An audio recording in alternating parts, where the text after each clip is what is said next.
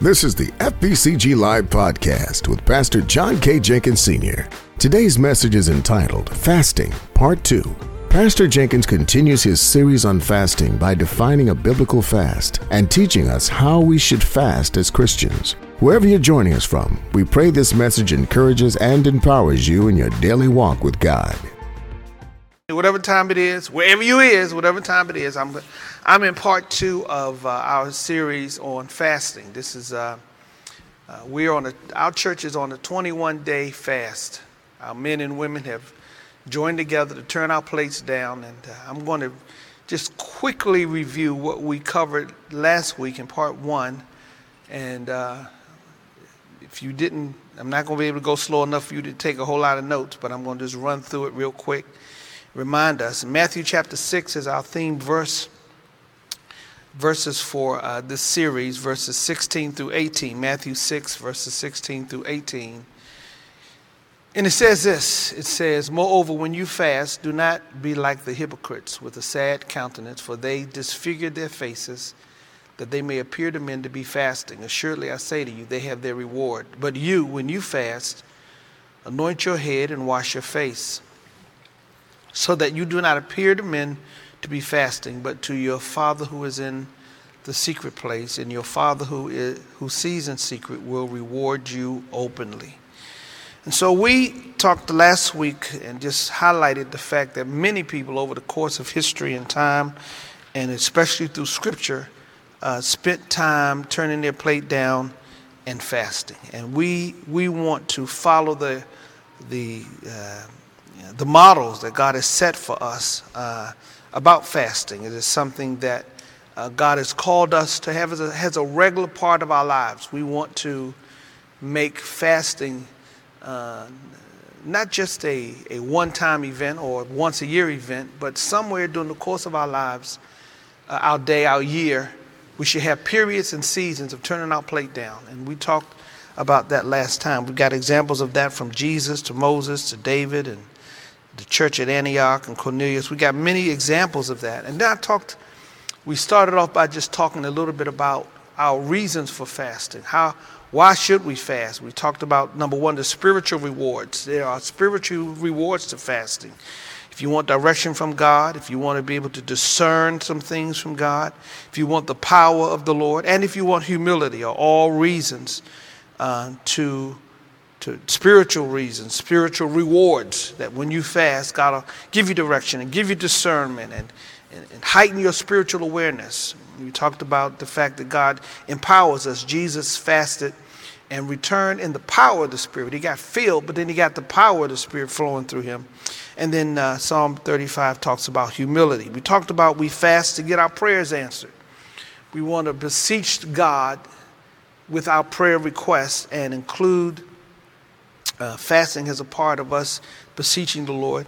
And then we also talked about a reason for fasting is deliverance, that we want to see God bring deliverance, especially Isaiah 58. Get a chance, I think I encourage you to read Isaiah 58, because that's really the fasting chapter. That's actually the chapter I should have used for this, the cornerstone verse for this series, because God has chosen a fast for strongholds and bonds to be broken, wickedness to be broken, and burdens to be lifted, and those who are oppressed to be free, Isaiah 58 says, that every yoke could be broken. Fasting helps facilitate that. You got a stronghold in your life, it's time to fast.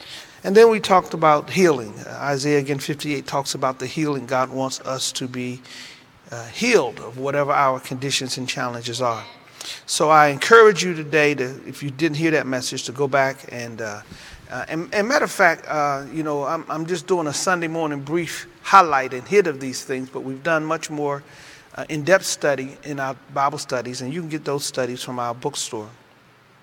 Tonight I want to talk about what fasting is and how do you fast. I want to just spend some time giving some of the elementary elements and directions for fasting, hoping that you'll know what fasting is not, but even more so, how do you fast? So let me begin by telling you, number one, fasting, here's the definition of it. Fasting is the voluntary abstinence from food in order to accomplish a specific God-directed purpose. Let me read that to you again. It is the voluntary. It's something you voluntarily choose to do. You for a spiritual reason. It's just not. We're not fasting. You're not turning away from food for the sake or the purpose of losing weight. That's not a fast. That's not a spiritual fast. Maybe it is a fast, but it's not what we are promoting today. We're not talking about you losing weight. We're talking about a voluntary absence from food in order to accomplish a specific God-directed purpose. And those purposes we just shared with you today. God wants us to do that. So that is the important thing that God wants us to understand what it is that I choose to do it. This is a choice I'm making in terms of my spiritual walk and my spiritual dimension with God. I'm making a choice to do so. And God wants us to do that. Now, having said that, and I hope everybody got that, let me shift to the types of fast. There are 3 types of fasting, 3 ways, 3 types. First of all, there's what we call the normal fast. And by the way, let me back up for a second, because you can fast from other things. I mean, you can fast from TV or fast from something you enjoy. You know, those are fasts too. But I want to highlight in this fast that we're seeking to do, this is a fast from food. This is our encouragement to you today, even though you can fast from other things. And the 3 types of fasting as it pertains to food is, number 1, a normal fast, which is when you abstain from food but not water. And I need to just spend a few moments talking about that. There are multiple, again, examples of this in the scripture. Those scriptures right there, Luke 4, Matthew 4, Genesis 24. I'm not going to read those verses, but I do want to highlight to you that one of the normal fasts is abstaining from food but not water. Now that's important to know, because you can abstain from food for many days but not from water. That's an important thing. Your body needs water, and it's very important for me to say that to people, because you can't just totally abstain from water and food for an extended period of time. You know, you can't go weeks and weeks and weeks without. You can go weeks and weeks, and you can go weeks without food, but you cannot go weeks without water. And I want to make sure everybody hears me say that. So that's number 1. That's a normal fast. And my encouragement to us in this series today is that you try to figure out if there's a season or a time during these 21 days that you can maybe spend a day going without both, or maybe a meal. If you just miss a meal and say, okay, I'm not going to do lunch, or I'm not going to do dinner or breakfast, and instead devote that time to an element of worship and prayer or reading or meditating upon the things of God, instead of you diving into your food, maybe you can say, I'm going to take this time to pursue God, to pray, maybe to read the scriptures, meditate on the word. Spend time doing that instead of eating. So that's a normal fast. You abstain from food, but not from water. Matter of fact, in these passages, when you read them, you'll see that sometimes when Jesus did his fasting, especially his extended fasting, Matthew 4 talks about him fasting for 40 days and 40 nights. It says in Matthew 4:2, it says afterwards he was hungry. He didn't say he was thirsty. He said he was hungry. He had not eaten, but he did drink. He did have water. So a normal fast is the abstinence from food, but not necessarily water. Here's number 2, is what we call an absolute or total fast. An absolute or total fast is part 2, number 2. And that's when you are abstaining from all food as well as water. And I think it's important, again, that there are multiple examples of that. Acts chapter 9, Exodus 34, Deuteronomy 9. Those verses, jot those verses down. You are abstaining from all food as well as water. And as I just mentioned, I probably should have waited to say this. I should have said and shared with you that it's important that you not make your fasting from water an extended period of time. Don't go 3 or 4 weeks without water. Your body needs water. But you can go a few days, a day or 2, maybe 3. Of course, everybody needs to know their own body and their own system of how God made you, and recognize that there are going to be some things that happens to your body when you're not eating and when you're not drinking water. There's some things that are going to happen. And that's why I encourage you to get our deeper series that we did on Bible study that can give you the details of what's going to happen. And I've learned that a very important part of learning to be an effective faster is to learn what to anticipate, what's going to happen to your body when you don't eat. When you're doing one of these absolute fasts, you need to know what's going to happen and when it's time to shut it off and come off of the fast. And even when you do an absolute fast, there's a way to come off of the fast. There's a way to come off. You just don't dive into. If you done fasted 3 or 4 days, your stomach done shrunk, and you hungry. You can't just go down and hog out. Just you think you're gonna get you the biggest meal in the world, and that's dangerous. It's not healthy. It's dangerous. Don't do that. Turn to your neighbor. Say, don't do that. Don't do that. Don't do that. We want you to be aware of what happens to you. And then, thirdly, I want to spend a moment and talk about a partial fast. That's this third type of a fast, when you have a restriction on your diet rather than complete abstinence. So you decide, I'm not going to eat any meats, or I know your kids would like to say, I'm not going to eat any vegetables. I'm fasting from vegetables.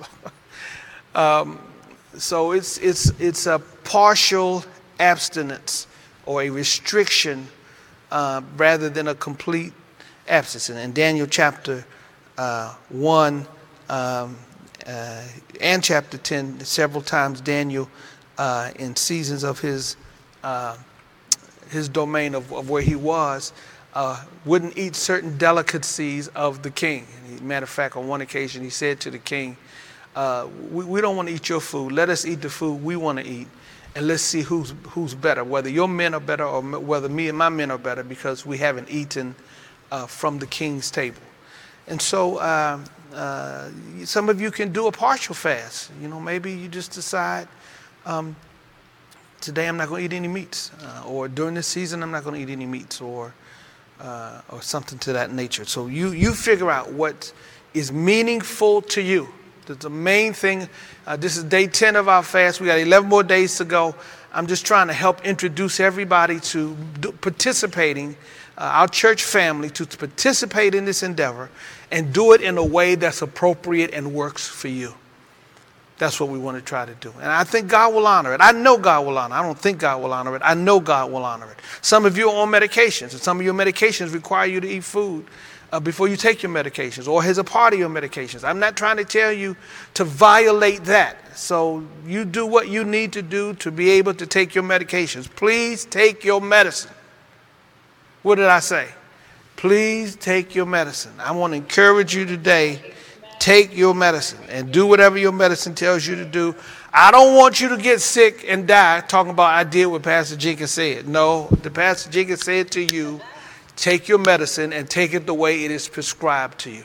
Do what they tell you to do, and figure out a way that you can still participate in this fast, but don't violate what your doctors have told you to do. Now, let me close this final point I want to say, and then we'll close with prayer.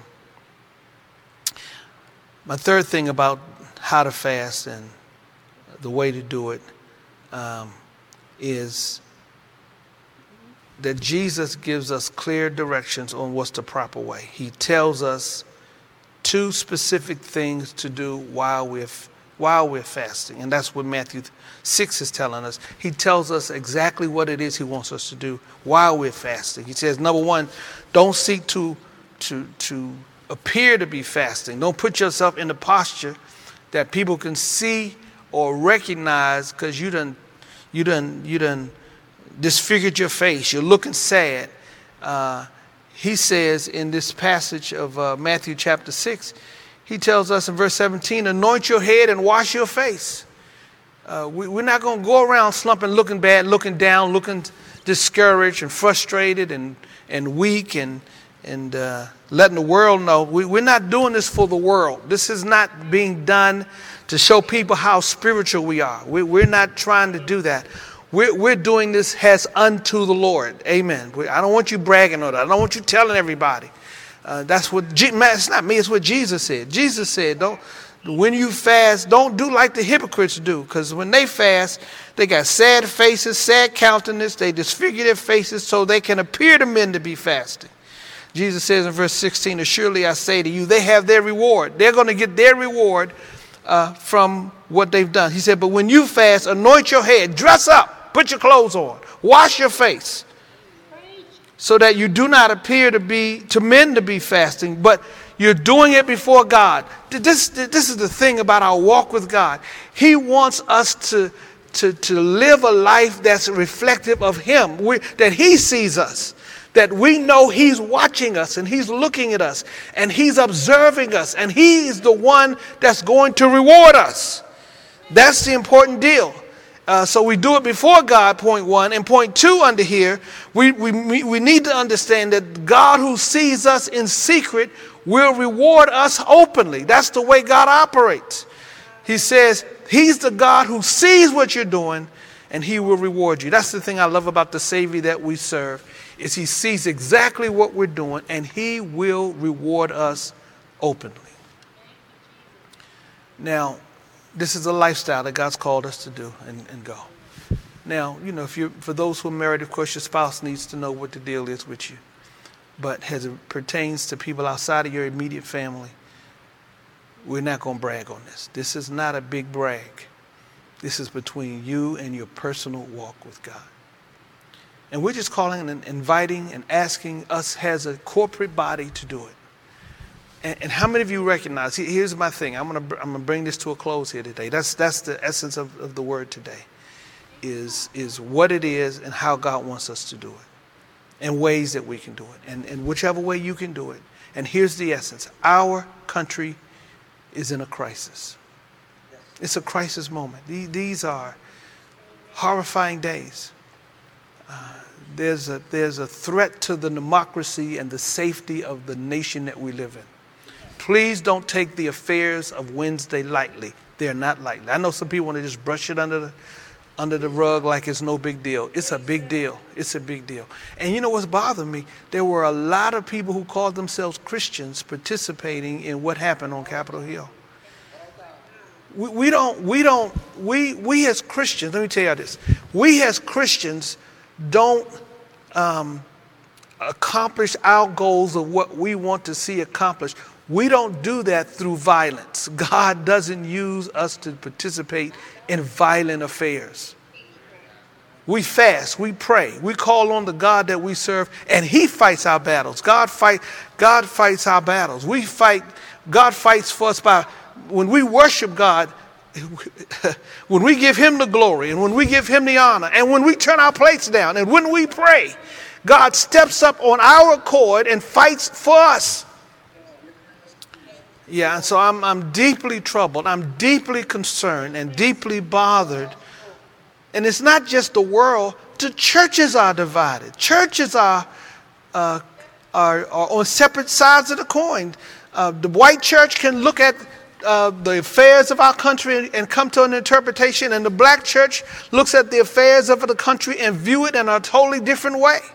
It's a divided nation. And I want you all to know that we have to work as a people to try to bring unity and to try to resolve it and try to repair the sever that has gone on. And so I'm doing my part. I'm trying to keep us flowing in a way that's acceptable to God. I'm meeting with people that don't look like me and talking and communicating and trying to gain understanding. And that's what we should be doing in our personal lives. All of us should be doing that in our personal lives, relating to people that are outside of our immediate communities. That's my prayer for us to do. And that's one of the reasons why we're turning our plate down. I'm believing. Here's what I'm believing. I'm believing that 2021, and I'm praying for this pandemic, because I miss church. I miss church. I miss the peoples. I miss y'all. I miss the worship. I miss the corporate worship. I miss the church being full of people with their hands raised and their mouth open into God. I miss the ability to hug on the people that I love and care about. I miss it with all of my heart, and I'm looking forward to the day. So I'm praying for the disunity in our country, and I'm praying for a healing and breakthrough from this pandemic. Those two things our country is facing, and I'm praying that God helps to expedite, to bring us. And I'm believing that 2021, God's going to do a new thing. Amen. That he's going to bring some fresh deals and some fresh. I believe it to the core of my being, and I think y'all have heard me say this on multiple occasions. I know that I'm not mad about the pandemic. Matter of fact, we are a better church because of the pandemic. We're going to be and continue to be a better church because of the pandemic. We're going to step into a dimension of ministering to people that had the pandemic not happened, we would have never done. So we're making changes. We're going to do a new thing. We're going to minister in new ways. And I want each of our family members, each of our church members to recognize and realize, what can I do to participate in the deal of making sure that I'm a partner and a collaborator and cooperating with the plan that God has for us for 2021. He is doing a new thing. You've been listening to FBCG Live with Pastor John K. Jenkins Sr. If you've been blessed by this message and would like to help us reach more people through this ministry, please click the link in the podcast description or visit our website, fbcglenarden.org/give to donate. Thank you for joining us. We hope that you'll subscribe so that you'll never miss an episode. Be sure to tune in next week.